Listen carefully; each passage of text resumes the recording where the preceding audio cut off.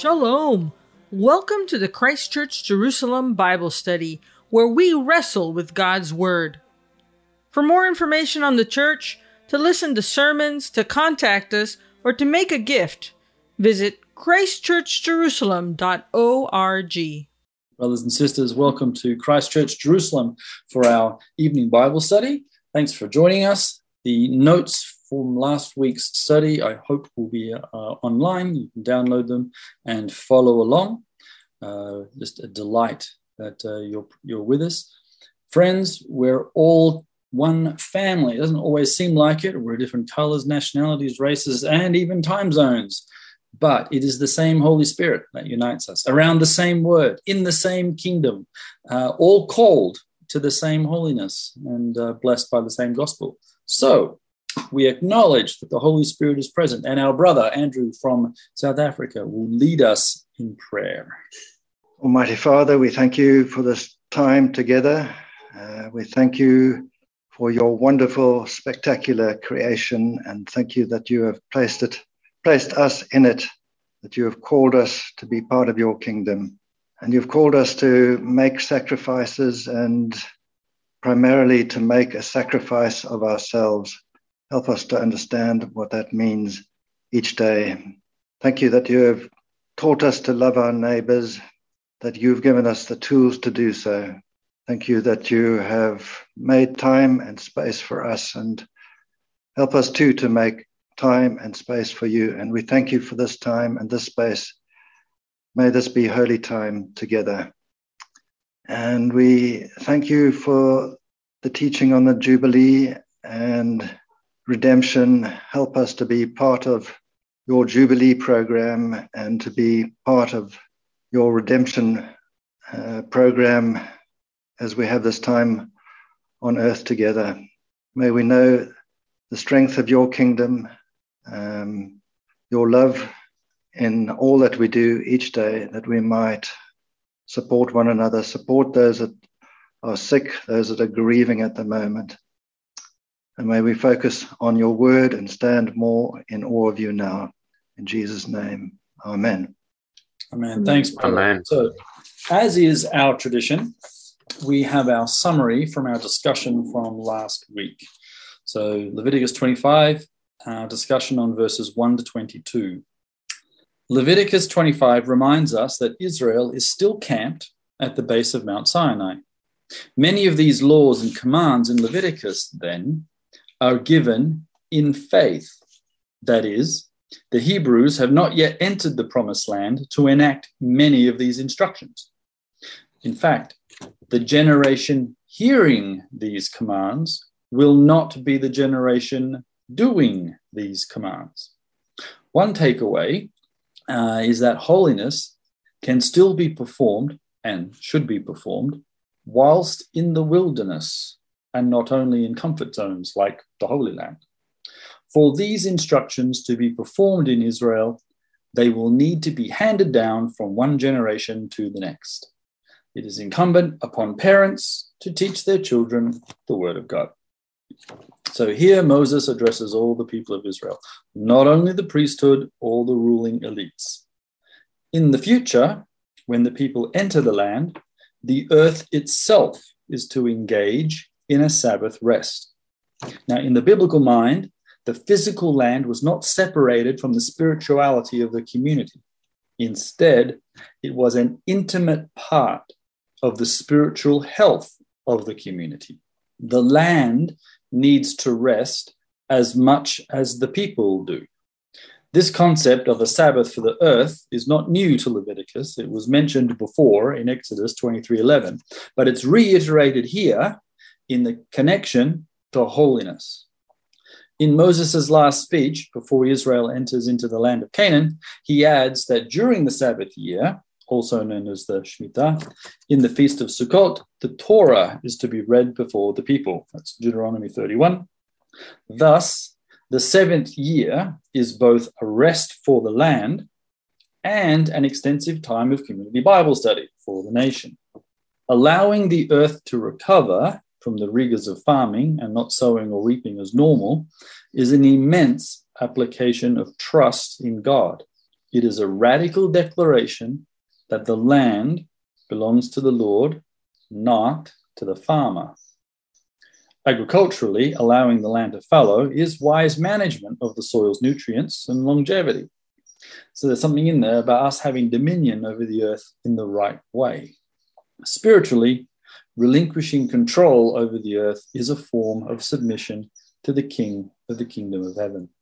When Israel finished the conquest under Joshua, the land would be allotted up among the tribes of Israel. However, the land is a gift and it ultimately belongs to God. So these initial portions of territory would become permanent among the 12 tribes. Should an Israelite fall into difficult economic times and be required to sell, really lease, his property, then eventually there would come a time of restoration where all things would be returned to the family. This is the Jubilee.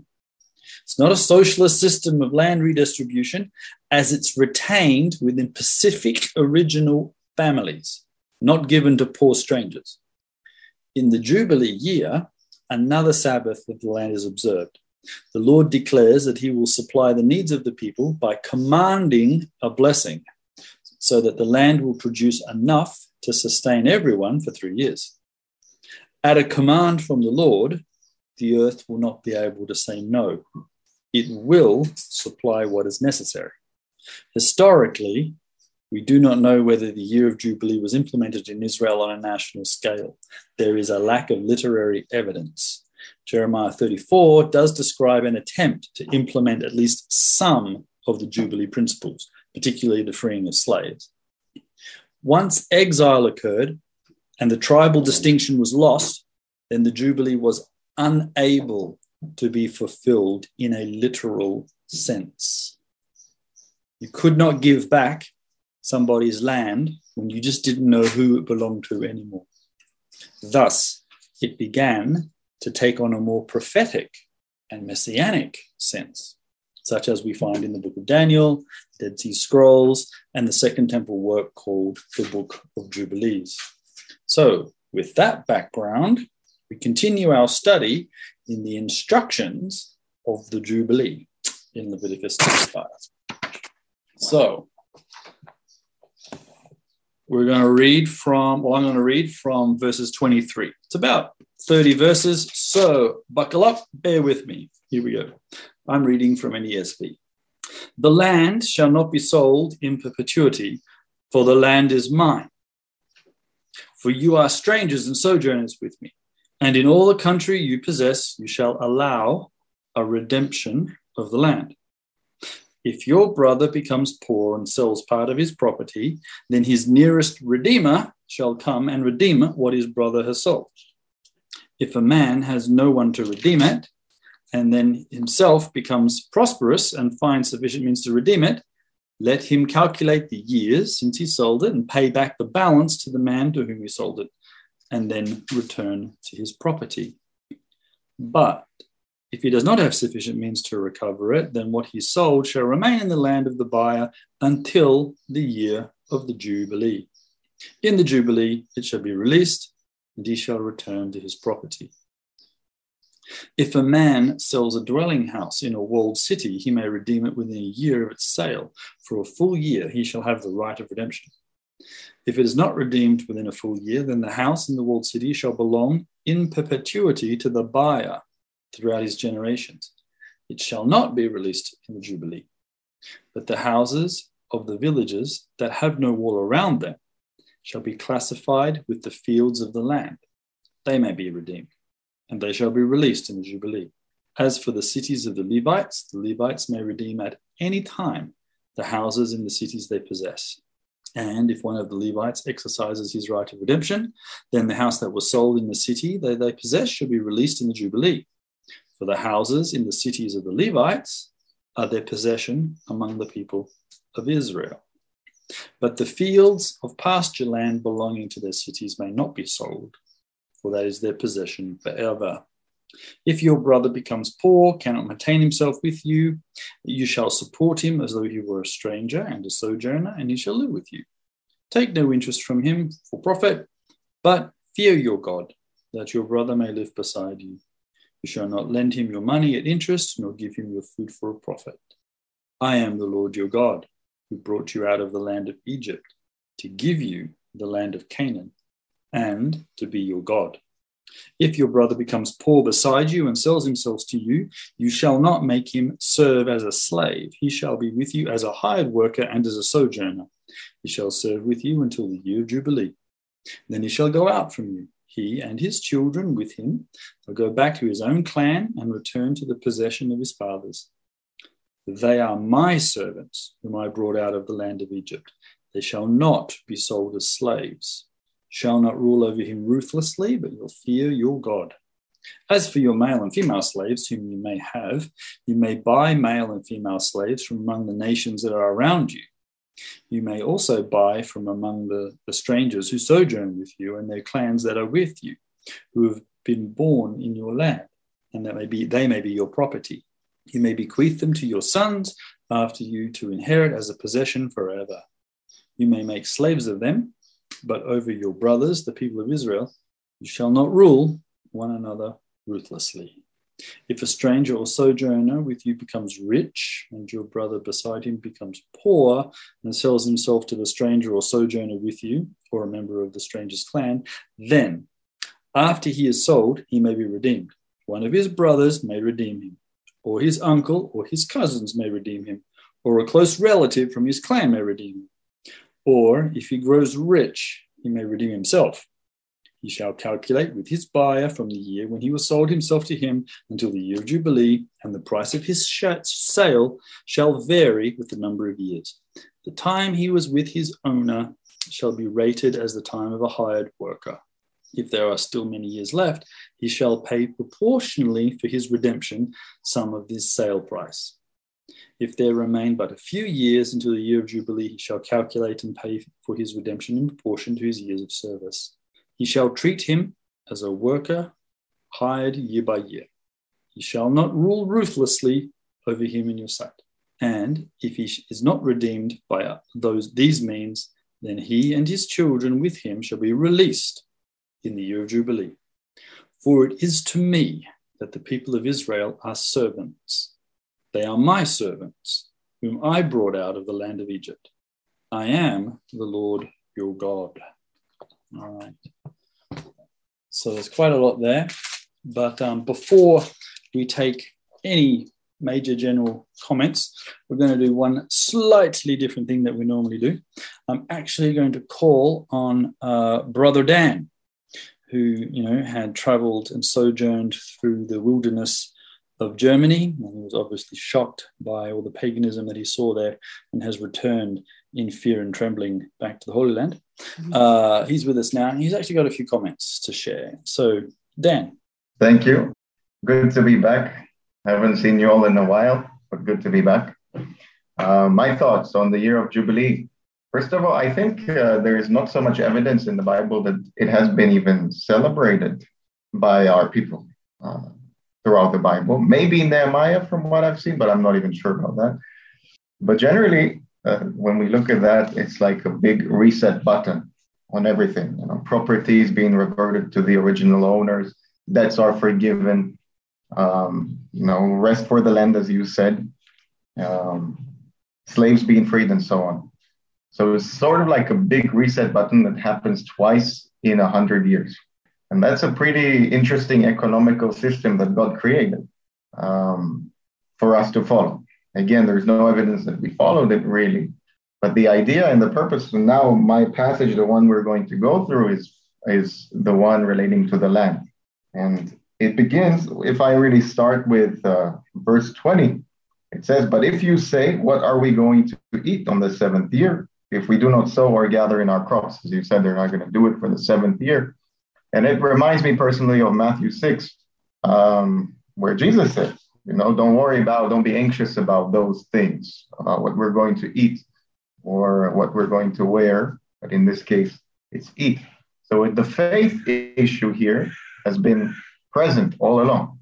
It's not something new in the New Testament. Yes, Jesus is really speaking a lot about faith, but we can already see something here. People needed to believe, not to sow, not to use the land, it's a big thing to trust God for 3 years of food when for the people. It's not just something personal either.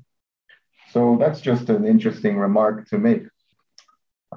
So as we said, this was an unusual economic system that God created.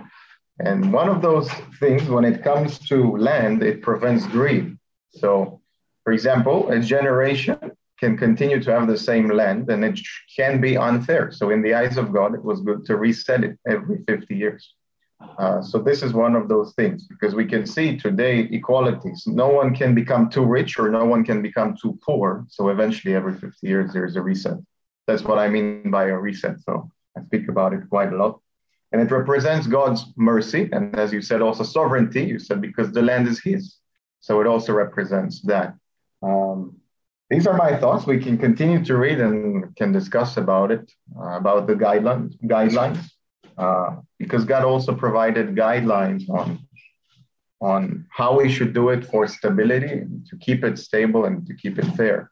And this is basically what we're reading. But I think I say all this to just give a more of a wide perspective on what it is we're reading, because it's so easy, especially in Leviticus, to continue and read and get boggled down in the small details. But the big picture is this, that God wanted it to create this economical system that would honor him. And yeah, when the land comes back to the way that it was because of God's choice, when he gave the land to the 12 tribes and so on. So I think it's good to just keep that in mind as we continue to read. Any thoughts on that? I have a question for you guys, because you're Israelis. You've mentioned it before, Mordecai. The rule in this country is you actually can't buy the land. Yes. Yeah. You cannot buy the land.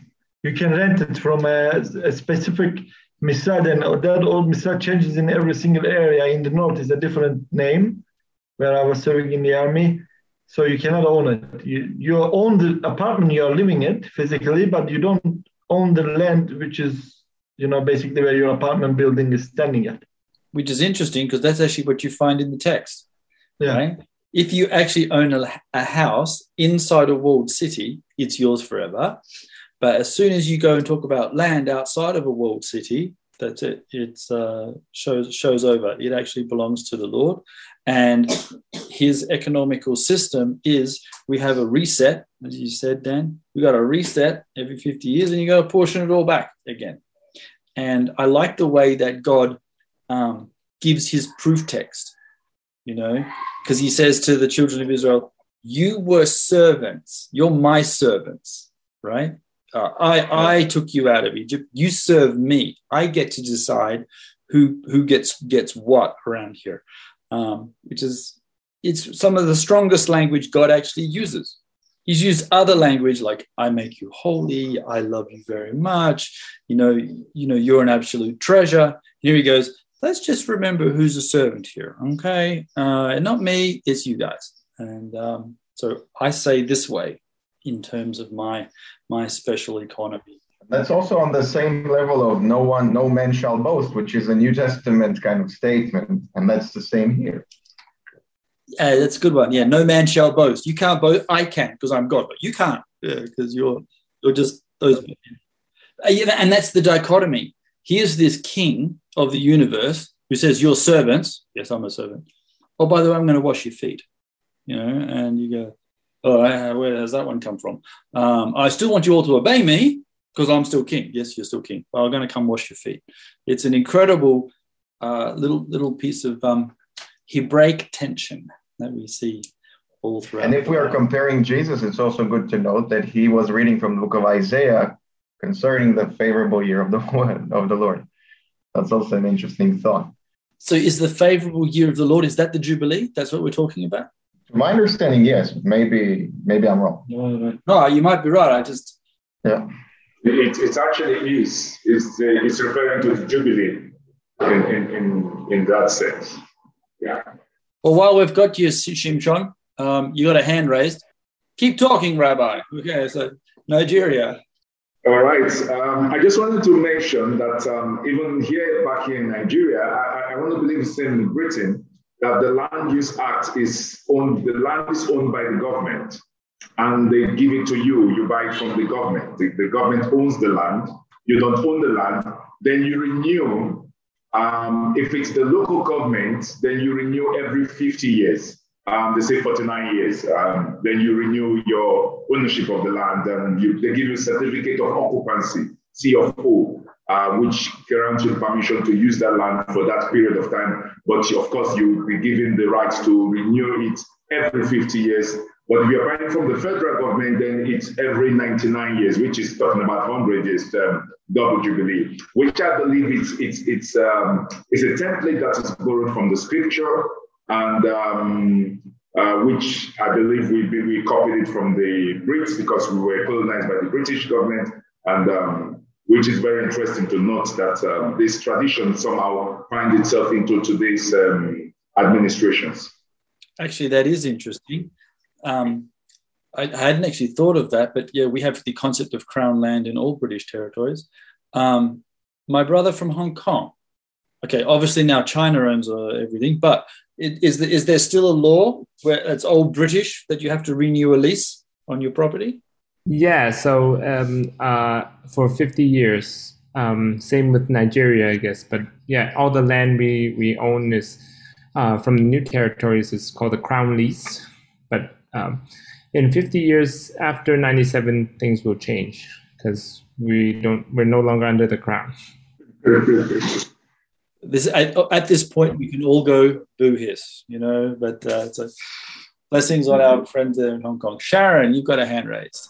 Just a quick question. I wondered if they still had, so in my study Bible, it says right beside this chapter that the date on it is around 1445 or 1279 BC. So, obviously they started at some point around here to have private property, but do they still have records somewhere? Like is somewhere in Jewish society with who owns what right now? Like, is there names attached to land at all from history past? What history are you talking about? So like these guys had this land and then they say, so in verse 34, but the field of the common land of their cities may not be sold, for it is their perpetual possession. Like these guys had the same land in the family for years. These guys you're talking about was like 3,000 years ago. Nobody knows who owns what right now. Yeah, because we don't even know which tribe they are coming from, So there's no records at all of which land belongs to it? Kohens and Levites have, but the others don't. So in the summary, the summary says, people can check, we're at Mount Sinai. So the laws that are being given are to be done in the future when we actually come into the land. So we've got 40 years to go. So the generation that is hearing Moses speak is not going to be the generation that puts this into practice. That's actually an incredible thought when you think about it, that we're going to set up some instructions and Moses is saying to the people who are listening, you'd better teach the next generation because they're the ones that are actually physically going to put this into practice. And then when they're going to settle in territory, that obviously the houses they didn't build, vineyards they didn't plant, all of those sort of things that God is going to promise them. But then he's going to set up the tribal allotments. And as you also mentioned, no one knows where those tribal allotments are anymore. We know what the general map is, but there's been an exile, and people don't know whether they're from Asher or from Benjamin, largely. And so you can't actually physically do the Jubilee anymore. Not possible. So it takes on another meaning. And as we've already mentioned, the year of the Lord's favor is appearing in the prophets. So the Jubilee is beginning to take on a prophetic meaning. Suddenly, we can't do this physically. I'll just throw it out of the Bible. No, wait. We can actually start using this in another way. And it can have some incredibly powerful prophetic and, as we'll see, messianic inclinations. So much so that Jewish people will turn around, or a group of Jewish people in the Dead Sea Scrolls and in the Book of Jubilees will turn around and map all of human history by Jubilees, even before there were Jewish people, right? And which is if you read the Book of Jubilees and portions of the Dead Sea Scrolls, they've got time all figured out based on this little 50-year cycle. All right, couple of hand raised there. So Vida or David? Question, Aaron, with regard to the cities, if I understand correctly, the cities would belong to a tribe, not really an individual. And besides the flea cities that you could flee to, which belong to, I think, Levi, but cities belong to a tribe. Could people outside that tribe own houses in that city? Because surely the houses in that city always belong to the tribe, if I understand correctly. Well, these rules we're getting now, it's actually saying no. You can purchase houses inside city walls, and that's a legitimate purchase, and you own it. So, regardless of the tribe, so a Dan, city of Dan, somebody from another tribe could own a house there, and they didn't have to release it back to that. Yeah, of a house inside a walled city. But once we get to the land, there's an interesting connection that humans have with land, which we've talked about previously in Leviticus. There is an intricate connection. The earth does have a sense, it can sense humans on it, can sense the nature of sin on it, and it can react. Hence Paul's comment on creation is groaning for its redemption. It is sentient in that way. But the land has to return to the people that previously were given it. Right? Even though God has said the land is mine, no one's actually giving the land back to him. He's somehow partnered with tribal allotments. He's partnered with humans in family groups and said, this is yours, this is yours, it's all mine, but every 50 years, let's reset the button, as Dan said. Let's go back to the way I had it all set up, and let's start again. There's all kinds of reasons why that might be. We'll ask those questions in a minute. And basically, I'll ask, why do you think we've got this reset?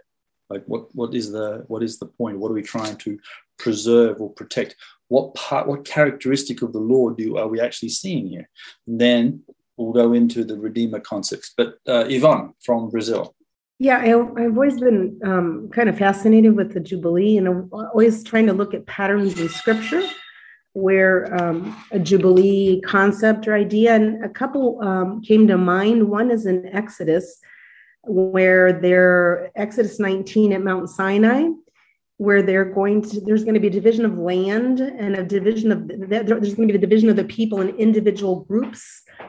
And there's a culmination of 49 years, that 7-week period, which is going to culminate at Pentecost. And it's interesting because there's a passage through the water. It's a passage through the Red Sea, and it's just like a reset going into the land. And another one that came to mind as I've been studying this for quite a while is Joshua chapter 6. There's another passage through the Jordan. And again, the 7 weeks marching, and both of those incidents, both of those narratives end with a trumpet blast, and you have the 7 times around on the 7th day with a trumpet blast. And so you see again, they're gonna go in through after Jericho, but there's going to be the redivision of the land. It's interesting because even Rahab's, Jericho is to be Harim, right? It's to be set apart. And so it's very interesting. You look at these two concepts, the crossing and of the waters and reestablishing new territory, the division of the land, the 7 weeks, the trumpet blast, that purification. And it's interesting also, of course, Mount Sinai coming out of Passover in the past with, this whole concept of leaving Sinai, the 49. And then we have the ultimate. It's interesting because it's kind of like a past, present, and future, because then we have the future redemption where Messiah will come back and will reclaim the nations from Satan and will reestablish the great and ultimate Jubilee. So I think it's very interesting, and there's probably more patterns of Jubilee through Scripture, and I just think it's very fascinating. So everything you did by looking at patterns is exactly what Jewish people have been doing ever since they got into the land. Once you can't literally do this, then you've got to start looking for these other things. You go, why is this actually here in the text if I can't do it? right? If I don't know who I'm supposed to give the land to, if I can't do that, I've got to start looking at these other reasons. And it becomes, becomes a pattern you find in Scripture. It becomes prophetic, as the prophets do. Certainly becomes messianic. There's this sort of, idealized, well, one day we will do this again, properly. And that looks good. Andrew, South Africa. Just a general comment on the passage. There seem to be two groups of people that are referred to here. The Israelites, who are God's servants, very clearly God's servants, and then the other nations. And they seem to be treated differently in terms of their redemption and how they're treated as slaves. It's just surprising to me that God would treat them differently. But maybe the emphasis needs to be on the fact that Israelites are to be God's servants. And that's why they're treated differently. But why would the other nations be treated as slaves more ruthlessly? Why should they have more trouble being redeemed, etc.? Excellent question. No, really good. Got to wrestle with this. Let's do it now. Okay, guys. Slavery has obviously been a massively hot topic all throughout history. And let's not leap into American slavery, because actually other nations own more slaves than they ever did. Okay, the word slave comes from Slav. It was originally white people. Okay, got it here as well. A lot of nations had slaves, and even our dear brother Paul told a slave to go back to his master, which causes all kinds of interesting theological debates, discussions, headaches. Okay, another book we wish was not in the Bible. My Bible's getting really thin by about now. And so let's wrestle with it. Israel is a servant, right, to the Lord. Excellent. And we can see that also clearly in the way Paul describes himself in the New Testament and how we are described even by Jesus. Remember, at the end of the day, when it's time for our eyes to close and then open again, all we want to hear is, well done, good and faithful servant. Not good and faithful friend, good and faithful buddy, good and faithful sojourner with the Lord, good and faithful servant. Okay, great. But then there's this strange thing here, which seems it cuts against the grain in some of our traditions, that there are these other people that are slaves and they seem to be treated differently. So what do we think, guys? What's going on? It's been the same down through human history, that humans love to oppress and control other humans. Okay, sure. That's what humans do. But that's not what God is telling us to do here. Surely he's not saying, let's go out and oppress people. That sounds like fun. That doesn't seem like a command. However, there is this, how would we get slaves? We've actually dealt with slaves before in Deuteronomy, and we had some really good discussions there. But how do we get them? Is it Shimshon? Are you answering that question? Yes, I want to just throw in the light there. Now we see here that these people are not being forced into slavery. They're actually coming to submit themselves into this kind of slavery. And this kind of slavery is a kind of partnership. It's not the kind of slavery when we think about the modern world of slavery. If we take that picture and we put it in the Bible, then it's going to be very distorted. We need to look at it as, like Paul said, what Paul was referring to was a kind of an employer-employee relationship. People in those days, they give themselves out. We use the word in football these days. You say, this guy was sold for such and such millions. And, nobody is frowning against a player that is getting 200 million pounds for, going to play for a year or something like that. But that's the kind of slavery. You're sold out to these people and you work for them for that time. And for other nations, they can oppress everyone, but God did not expect his people to oppress, because one of the reasons for this kind of slavery is that people that find themselves in financial difficulties, they're not able to meet their daily needs, and you don't want to leave them to dry out there. So there is a means for them to get back into the system until they get their business running, and there is a redemption for them at every process. You know, they don't need to become slave forever. As long as we have somebody that can redeem them, then they become good and they can be returned back to society, which is not the same terms and conditions for the kind of modern day slavery that we look at. And we must be able to differentiate that. Thank you. There are several ways that people become slaves. Shimshon's mentioned the economic one. And so it's more like the bonded servant to willing thing. Well, willing might be a disputed term there, but you don't have to, but sometimes you have to. Okay, let's remember that in the Bible, there's no such thing as jails, right? So like if I catch you stealing, you have to pay me back. But if you can't pay me back, no one puts you in jail. You have to work for me. You're my slave until you pay back your debt. There's another way you can get slaves. War booty, right? Nation A fights Nation B. Welcome to unfortunate human history. It happens. And at the end of Nation A fighting Nation B, there's usually a winner. Not always a draw, but usually one person wins, one person loses. And you capture these people. We discovered that in Deuteronomy that these people would then join the people of God. And in fact, some cases, there was even the most fastest track to become a member of the community, period, was to actually be captured in battle and then join the people of God. But Shimshon also notes that we did in Deuteronomy, everyone actually can become, gets redeemed. It's a different process, but the redemption is still valid. And everyone's walk is actually also kind of different. We have the same God, the same master, and some of us have a fast track and a slow track. But there is this thing called slaves. What's incumbent upon Israel is how you treat them.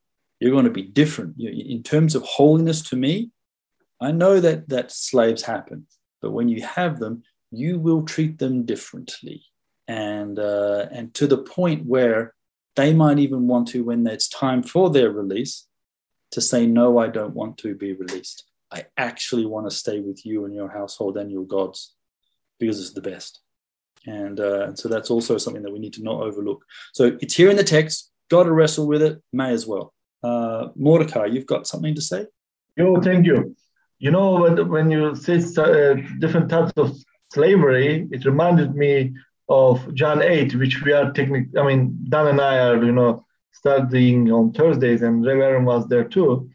So in John 8, Jesus have this conversation, discussion with Jews, and after he was talking about being freed and enslaved, and they say, I'm reading from the text, they answered him, we are Abraham's descendants and have never yet been enslaved to anyone. How is it that you say you will become free? And Jesus said, truly, truly, I say to you, everyone who commits sin is the slave of sin. And the slave does not remain in the house forever, basically pointing to the scripture we are studying right now, but the son does remain forever.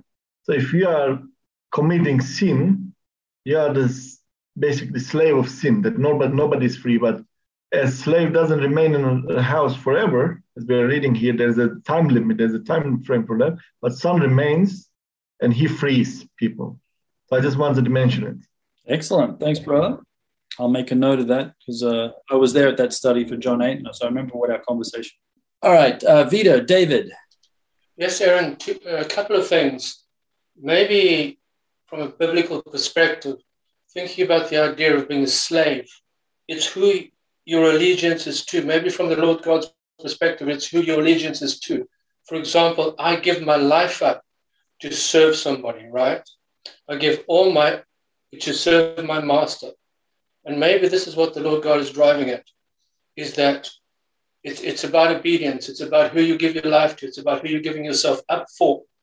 And perhaps that is why the Lord God is calling out Israel first. And I would suggest, it's just from my perspective, I would suggest that maybe we look at the bigger picture here, because we're talking about Jubilee, we're talking about the rest of it. Right now at Sinai, the Lord God is setting up the groundwork. He's going to take the people to the promised land. He's going to set up a whole bunch of rules to show them that they are way out of reach of God at this point. They need to come to a certain point, to a certain level, so that they can converse and they can actually live with the Lord God, right?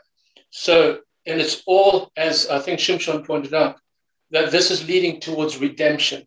And even though we see the Israelites being pulled aside in a favorable way and the Gentiles being pushed to the one side, this is meant to be, because right now the law is standing to show everybody that they're way out of reach of the Lord God.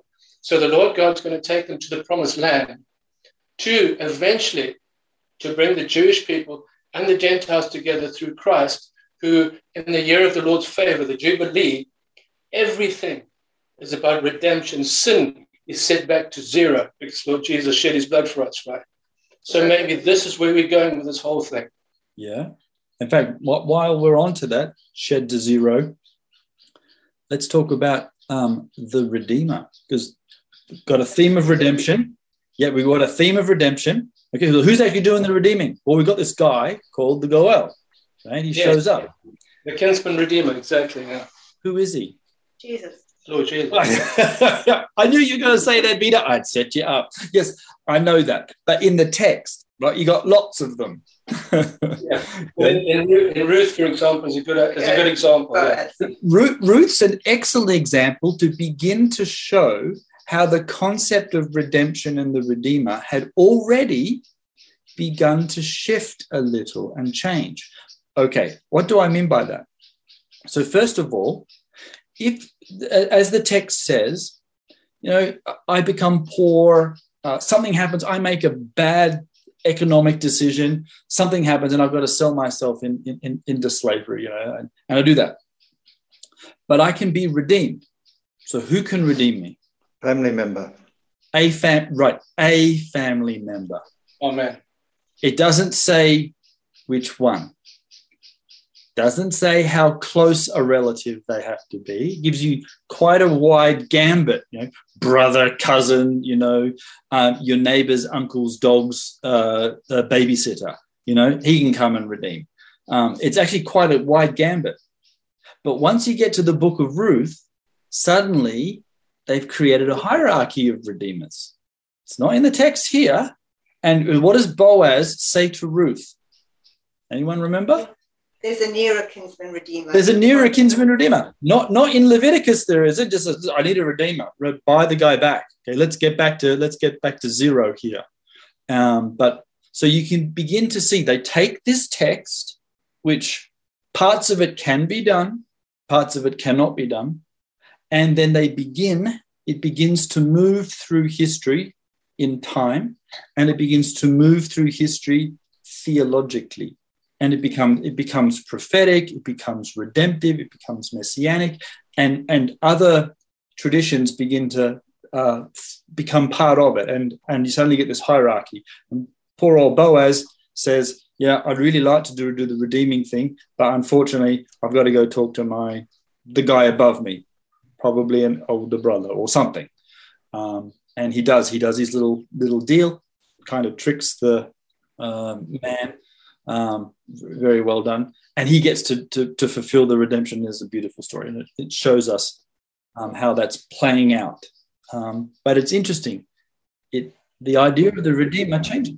We can look at it this way as the practicability of that of the Goel, the Redeemer Kingsman, so that we don't have confusion. Everybody, falling over each other to try to become the Redeemer Kingsman. So they create this hierarchy so that before it gets to your turn, you got to know that, okay, you're not going to fight anybody, there is a system that can help them to manage it better.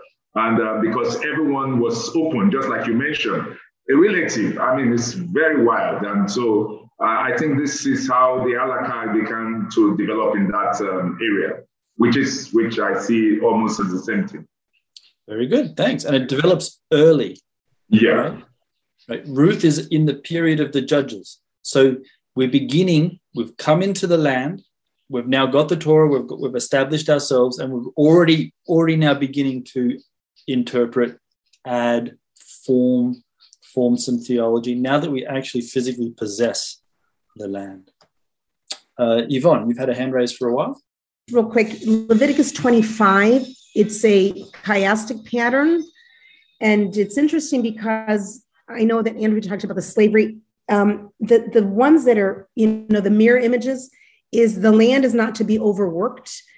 And the mirror of that is the non-Israelites are not to work to overwork or enslave the Israelites. So you have that parallel. And but at the center of that chiasm is that the land and the people are Yahweh's, are God, are from God. And then the implication is that, like we talked about with Ruth, is that redemption is never far off. And that's exactly the center of the chiasm, is the land and the people are from Hashem, from God, and redemption is not far off. But something very interesting at the very end of that, in verse 55, he talks about Egypt. He makes a reference to Egypt, about the slavery. He's talking about slavery and redemption in Egypt. When you go and you think about Egypt, well, what happened to under Joseph?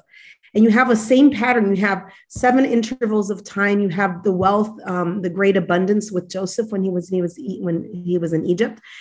But the difference, it was like a non-jubilee, because the regulations were to centralize the land and the power in the hands of Pharaoh.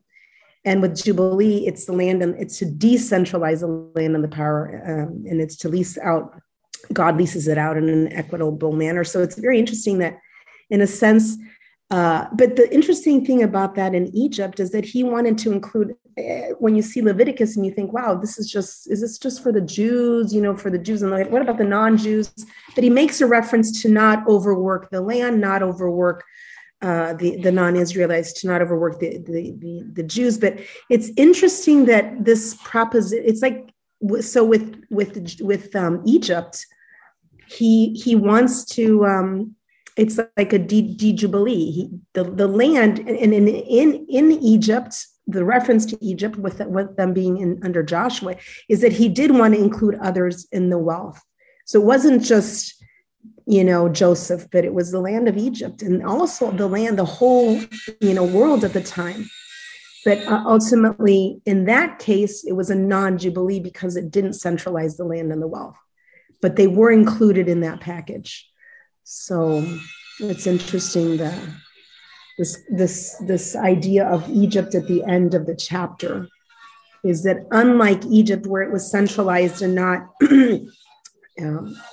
shared, that he will do the opposite of what was done with Joseph.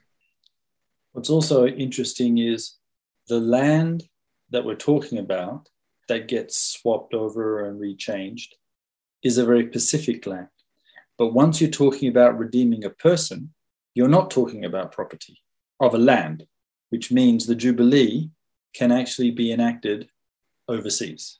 Right? You don't have to be in Israel to buy back a person. Right? You can. So it's interesting that the Jubilee has a very Pacific place, right? And it's the land of Israel. But then there's going to be a dispersion, and a redeemer can still act overseas, because there's nowhere in the text that says, when your brother sells you into slavery, but only in Israel. However, having said that, there is a Pacific tribe that's mentioned in this text, which of course are the Levites. Why do you think they are singled out? But before we answer that, I've got a hand raised either by Dan or Multi. It's me. You were studying this when Israelites or any other nation who invaded the land of Israel didn't obey law, God, the land itself physically or naturally kicked them out of the land. And it stopped raining, earthquakes, this, that. But, the land of Israel is very unique in this case, because you don't have any other country in the world that was invaded by many powers, and none of them basically could stay in. Like, you go to Turkey, Turks has been there for forever. Brits there, Germans, nobody knows who came before them because they have been there forever. But in Israel, you see, it kept changing, because it is promised here. This land specifically, that's why it's called the Holy Land, belongs to God. And his law, of course, his law applies to everyone living in other parts of the world, but it applies a bit more strictly here in this land. So if you decide to live in Israel, you better watch out. Yeah. Not bad. The end. At the end. So I have a question on the Redeemer. Okay. How does he buy back people? And the obvious question is money, right? Yeah, he's got wealth. Okay. So where did we somehow switch the Redeemer into blood and forgiving your sins. And we do. We turn the Jubilee into a prophet. We turn the Redeemer into a specific character, because we can see it's already beginning to get that way in the period of the Judges. How do we get to the prophetic messianic nature? Any ideas, guys? It has to do with covenant. It has to do with the death of a testator, right? Let's finish that thought. Can you just say that again? I didn't quite write it down. It has to do with covenant. It has to do with a new covenant coming through the death of a testator, because you can't introduce a new covenant unless the person that's holding the covenant dies, so that you could get a new one to come out. Actually, that's a late Second Temple period tradition. I agree with you. I agree with you. Like, read my lips. I agree with you. But Jeremiah 31 in the whole chapter doesn't mention blood, doesn't mention a sacrifice. Simply, God says, I'm going to make a new covenant with you, and I'm going to forgive you of your sins. And you go, okay, but there's no mention of a blood sacrifice or any of that kind of stuff. That shows up in that idea, that connection between blood and the covenant shows up during the Maccabean period. So by the time of Jesus, it's a well-entrenched piece of theology, and Yeshua himself says, this is my blood of the new covenant, of which none of that is actually technically in the original Hebrew text. There's no wine at Passover. There's no blood in Jeremiah 31, but there is by the time of the New Testament. There's a concept also, I think, I can't remember where in the Old Testament, where it also implies the cattle on 1,000 hill are mine. Basically, God saying, I own everything. So what would you use? What can you pay me for your redemption in that concept? So it's very clear that everything belongs to God. So when Lord Jesus comes, he's going to, obviously, we get where it's coming from, but God's really making it clear, there's nothing we can give for that own redemption anyway.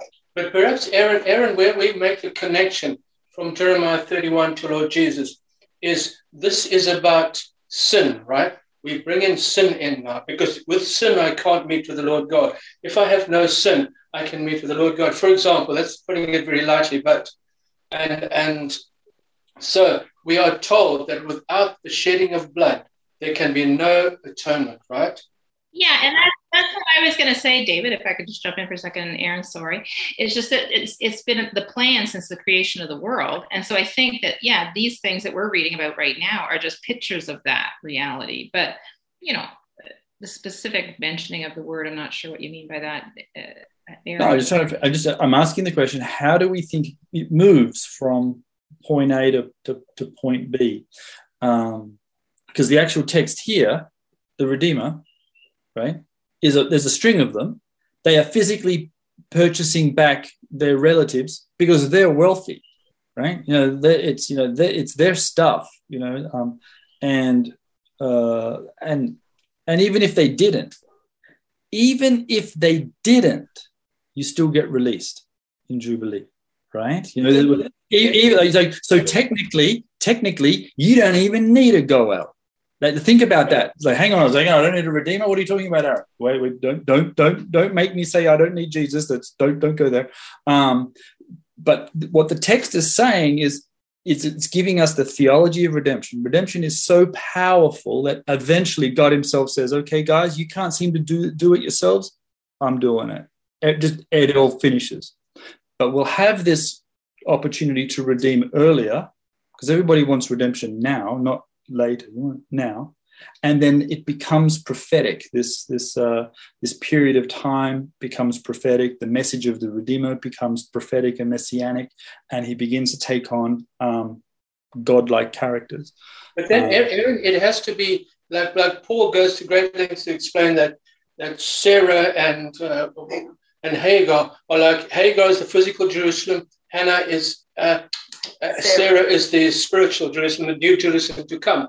Maybe it's the same sort of principle. Whereas when we're looking at the flesh, you're redeemed by money. When we're looking at the other side, this is about life, eternal life. It's a different thing, right? Yep. That's right. It's taking on an otherworldly character. Yeah. It's becoming supernatural. Shimshon, you've got a hand raised and been patient. Yeah, thank you. First, we must look at it from the physical to the spiritual, because at the point you were coming out from Egypt, they were dealing with physical issues. You were dealing with when somebody gets broke, when his account is in red and he can't meet up his needs. And so this is a way out of it to become slave. Then later on, you can redeem yourself, or you have somebody coming to redeem you. The person is not it's not mandatory for any of the Goel to redeem. It has to be a willing thing for the Goel. So that's why we see in Ruth that the other Goel was not willing, and it was not a crime. I mean, it's not. And of course, like Aaron just mentioned also, this person can also wait. I mean, but 50 years is such a long time. I mean, if you could get it now, why wait till 50 years time? So it's a really good way to get out of it. Remember, I think it was in the Kings where we have this prophet that his child was going to go into slavery because the prophet was owing, and they came to Elisha and he did this powerful miracle that redeemed them from that situation. Where the oil was not going to cease until they were able to pay. Imagine if the boys or the children had to go into slavery and 50 years later they have to wait. See, I mean, they will have, exhausted their youthful life before they get to that point. So we see, yes, technically it's not compulsory, but everybody needs a goel at a point in time. Then we could see, like where Paul was quoting in 1 Corinthians, in that time it's began to be very much spiritualized. Yeah, we were seeing it as very spiritual thing. It's not just redeeming us from physical slavery. Christ was talking about us not being slave to sin, because we can be slave to sin. So we're not talking about human beings anymore. We are now talking about spiritual things. And so Paul says that we have been bought with a price, and this price is not dollars. We're talking about the blood of Christ that paid our redemption. And so that is how it's developed to that point. And it fits the theology, and we must appreciate that. Thanks, Shimshon. To help try and work out how we move from the financial, physical to the spiritual, and as Sharon mentioned, blood, there is one big event which shakes Jewish theology to its core, and you begin to re-look at essentially everything, and that includes sacrifices, that includes blood, that includes redeemers, that includes the coming Messiah and the kingdom of heaven, all that kind of stuff. What's the big event? Exile. The destruction of Jerusalem and the collapse of the temple. Correct. The first one, Babylonian exile. Yeah, the Babylon. Yeah, exile. Yeah, and something very interesting about that, Aaron, is after 50 years, when Nebuchadnezzar, he erects that statue, 50 years after the Babylonian kingdom, it falls to Cyrus, and Cyrus is a figure of a Goel, and then Babylon falls. Judah is reestablished back to her land, so it's another idea of a memorial jubilee. I think it's very interesting. Yes, and Cyrus actually isn't called a Goel, he's called the Mashiach. Yeah, I'm anointed. Right, and so you have the 50 years again from 50 Babylon. years, something happens, you get a release, you get a return to the land, and it's done by a messianic character. So you can begin to, exile begins to change. Because once you don't have a temple and you cannot make sacrifices, and let's remember, as we've been studying in Leviticus, the majority of our sacrifices that we offer don't have blood in them. Right? Remember, what is most of our sacrifice? Mincha. That's right, exactly. It's grain. And that doesn't mean that blood's not important. Do not put that in my lips. Okay. It's just that you've got to build the theology, right? Your average little dude who doesn't own a cow, who's never, ever, ever going to make a blood sacrifice ever in all their life, is still forgiven. Why? Because God is good. And he says, look, I understand completely. Just bring your little flower and come and be with me, because that's what I want. And so anyway, but you've got no temple. You were sitting in Babylon. You've got prophets like Jeremiah saying, sit, build houses. Jeremiah doesn't say, eat, drink, and be merry, because tomorrow you're going to go to hell. That's not what he says. Okay. You're already beginning to start thinking, okay, well, what if I don't have a temple, if I don't have a sacrifice, how can I serve the Lord? Daniel seems to think that he can. And so you're already beginning to re-look at all of these themes, including land redemption, Messiah, Redeemer, and you're beginning to spiritualize. You're beginning to look at other levels of the text. And it begins to flourish. Second Temple period theology is flourishing theology. And you're beginning to bring in the importance. It's in the late Second Temple period that it becomes human sacrifice, which brings on the Redeemer, right? Human sacrifice, human blood makes God act. The blood of a righteous person makes God wake up and come down and actually save people. Well, but God planned it. It doesn't do anything. Like, this is all pre-planned, and it's all, I'm not sure what you mean by that, Aaron, when you say that you have to build the theology. Okay, you do. God is not utilitarian. God doesn't do something to as a one-off, just I do this to make a step. That's not how God operates. Well, Jesus was the one-off. That's not utilitarianism. What's utilitarianism got to do with theology? It is theology. There's a lot of people who actually think that God just used the Jewish people to record the Bible, get the Messiah, and then get out of Dodge. And that's utilitarianism. That's not the way God operates. Although some people do hold that theology. It's a very poor one. David, Vida? I'm just going to say, I loved what Yvonne said, because it's fascinating how we see they go into what you said, they go into this exile with the very first Babylonian exile. And you really think, Lord God, what have you done? Yeah, you've given us the land, you've given us all of this. But it just shows, I can't stop at seeing the grace and the mercy of God throughout Scripture. People say God is not merciful in the Old Testament, but I don't know how they can say that, because the mercy of God is just, the grace of God is just being portrayed over and over.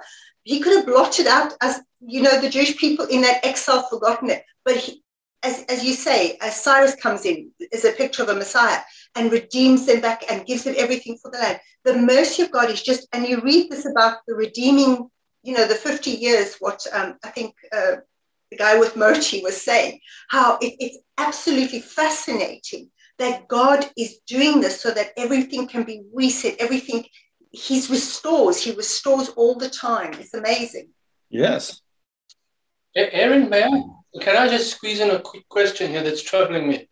We're talking about theology here. How would you reconcile the idea when the Lord, when Abraham says to his son, Lord God will provide himself a sacrifice? Amen. It's planned from day one. Well, God says he will prepare a lamb, right? He doesn't say he will be the lamb. That comes later. But then John the Baptist is going to say, correct, this is the Lamb of God. Right? The foundation of the world. Who takes away the sin of the world. So John the Baptist is linking Genesis with the scapegoat. But there's no sin in Genesis. Like, we're not killing Isaac for sin. And we're not killing the lamb for the sins of Isaac.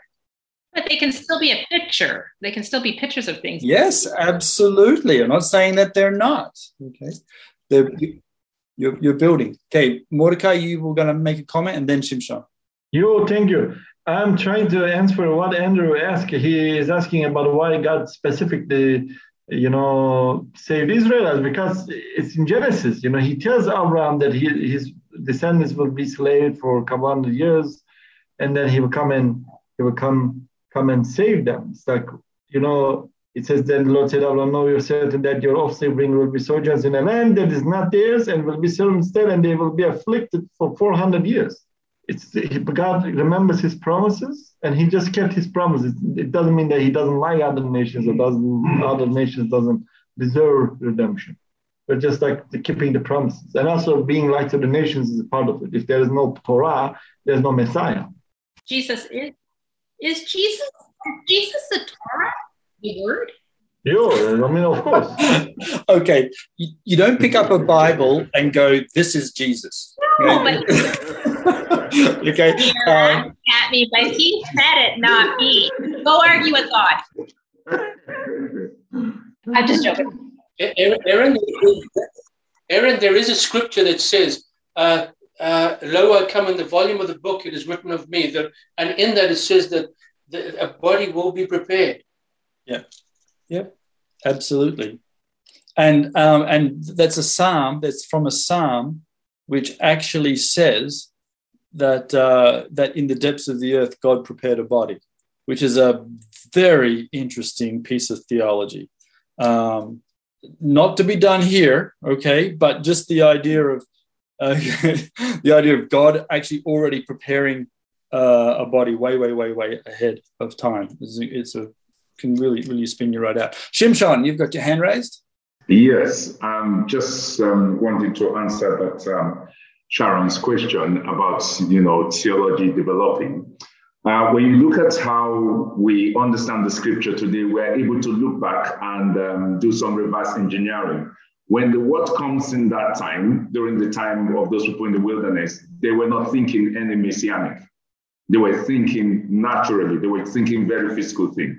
But we today, we can look back. We have that luxury to look back because we've seen events and how things fall into place. We just even just brought out how the Babylonian exile, how it came to the 50th year, and it's time for them to begin to return. We see that falling into place because we have that luxury of seeing history and be able to do some reverse engineering. So with those, we can now begin to build theology. That's what it means by theology building. Yes, God has all these plans from the beginning. The plans are not out of God. I mean, they're not taking God by surprise. God has all these plans from the beginning. But we, as individuals living in different generations, with the knowledge of God, begin to evolve. We begin to know God better than the previous people because we have all this wealth of information. That's what Aaron meant by that theology is developing from that. Okay, not making it up as you go. No, not making it up. No, not making it up. Just it's developing. But I mean, discovering God's theology that already existed. Absolutely. Everything has been from the foundation, and we will continue to understand more, and more light will be thrown to it as time goes on. So what is the word, Aaron? Real quick, sorry, 2-second question. What is the word? It's not a 2-second answer. I can tell you that. The beginning was the Word, and the Word was with God, and the Word was God. The same was in the beginning. I mean, you see, John tried to answer it in that very nice way, but you could see it also in Proverbs. It refers to the wisdom as the Torah, and of course, and also kind of referring to it as God again. So you see, it's very synonymous that you use the such word to explain who God is, who Jesus is, and how the Messiah will come. So it's not one point, one text or one verse answers all questions. You need to really study the whole of Torah, and that's why we refer to the whole of the Torah as Jesus. So taking it now on a personal/community level for us, okay, here's God giving some instructions on the theology of redemption. It's community. The community must redeem the community, right? Families redeem families. You reset to communities. What about us now? What role should we play as agents of the redemption? Go for it, guys. What do you think? Should we just wait for the Jubilee? God will sort it all out, right? No, I mean, it's written, go and make disciples. Amen. This is very simple. Get to work. You're building the kingdom. You're bringing the redemption. In Romans, I was reading this a couple of weeks ago, that how will they believe if they don't know? How will they know if nobody teaches? And how will they, does everybody remember the chapter? The same thing. It's very simple theology, right? Very simple order. We are partaking in it. Amen. Yeah. But there are people like they don't, there are many churches in the old city of Jerusalem that they don't teach, they don't evangelize as much as the Christ Church does. It's wrong. Amen, brother. I agree. Yeah. You don't need to wait for the Jubilee. When is the Jubilee? When is the next Jubilee? It's today. Yes, amen. Preacher brother, today, if you hear his voice, do not harden your heart. Okay, Psalm 95. David or Vida, you got a comment on the Redeemer or acting as a Redeemer? No, just on your question, Aaron, I was just going to say, I agree with what Moti was saying, because we're in the Jubilee now and the Jubilee's coming. In Christ, we have this absolute freedom. We have been set, we've been purchased, we've been sealed. And it's our responsibility now to bring others into that freedom, into that Jubilee, which will be the great Jubilee when Christ comes. Amen, sister. Amen. So we get to invite other people into this redemption story. In fact, that is one of our callings, right? And so who is our brother? Who is our sister? Who has? Yes, exactly. It almost goes back into that question: who is my neighbor? Who should I actually be sharing with? And it should be everyone. So we get to participate. There's that participation plan again. God is the ultimate redeemer, absolutely. But blessed are the feet of him who is bearing good news, as Romans would like to say. It's as you would say, Sharon, right from the beginning, it has always been a joint mission between heaven and earth. Something God starts, yes, but then he constantly asks us for our continual participation. He puts the fire on the altar, you keep the altar. He makes us holy, now you stay holy. I make the Sabbath holy, you keep the Sabbath holy. I've created males and females, no, you go make some more males and females, right? There's this participation thing that we have as part of the divine plan. And it's a delight to the Lord, which is one of those very interesting things. He set this up because he likes it this way.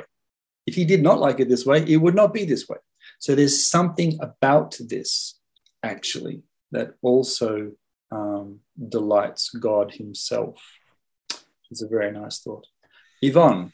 Yeah, I just the concept of Messiah, of Yeshua as a Messiah, as a the concept of the Jubilee. He starts the ministry. There's dryness, silence, and barrenness. You have, Elizabeth, Zechariah being silent, John the Baptist alone in the desert. Then Jesus, he personifies the whole concept of Israel going through the desert and all of that. Eventually, he starts the ministry and he goes to Isaiah 61 and he talks about the Jubilee, that whole passage, the Spirit is upon him to anoint the good news to the poor, proclaim liberty. So he's already anticipating through the death and the resurrection that this is going to happen. And then, he after 40 days, he leaves. And on the 50th day, you have the coming of the Spirit, which in a sense, again, is a redemption, is the dwelling of the Spirit within us can also be the 50th, another kind of Jubilee pattern through the Messiah, Yeshua, in his life. And what's interesting for me as well, Yvonne, is that even if we fail, God still redeems at the end. That's an interesting little part of Leviticus, is like, even if you can't buy them back, if you can't invite them in, if you can't do that, if you can't play Redeemer, I will make sure that in the end, it's all worked out, which is a very, very comforting thought, that God has it planned out, and he will ultimately be the great king. That doesn't detract from our calling at all. Leviticus is called into this, and we need to have the courage and the strength to encourage each other to actually walk this out, that we need to act as redeemers. We need to keep bringing the good news, and it doesn't have to be in the land. It can be all over. And of course, then there's the prophetic Jubilee. We are also still waiting for that trumpet blast, that time when it does all actually be given to the right people in the right areas, and the Lord himself lives and rules and reigns here in Jerusalem. Mm-hmm. And again, the concept, you see that even, I love the book of Ezekiel, because at the end, it's like there's judgment, and then God, he wants them to come back. If you return to me, seek me. Always. And again, the redemption is, again, it's the if clause. If you do this, from the Old Testament, from the Tanakh all the way to the Brit Hadashah. So it's not a sure I'm in, but there is the if you obey me, I will come and dwell with you. I will redeem you. I will be. So not forgetting that there is the participation. Of course, it's by grace, but there is the works that need to accompany our faith, not because of our works, but so it's interesting. You have that all the way through the book of Revelation to the overcomers, to those that he's going to redeem. Those that are overcome. Yeah. I'm going to read out a part of the chat from Andrew as a nice close. The more we know, the more we realize we don't know. But what a privilege we have to have encountered the God of creation. Amen to that. We need to remain humble. We must act justly and love mercy to proclaim the Jubilee to those who have not yet encountered the God of love. Yes, yes. Amen. All right, brothers, let's do that as an endeavor for our continued walk in holiness together, encouraging each other to do just that. Thank you for listening. Our sermons and Bible studies are on all your favorite podcasting platforms: Spotify, Apple Podcast, Google Podcasts, and more. Sermons can also be found on YouTube. Follow us on Facebook for alerts on live streams. If you are blessed by these teachings, please prayerfully consider giving toward the work of Christ Church. Visit christchurchjerusalem.org. Blessings from the city of the great King.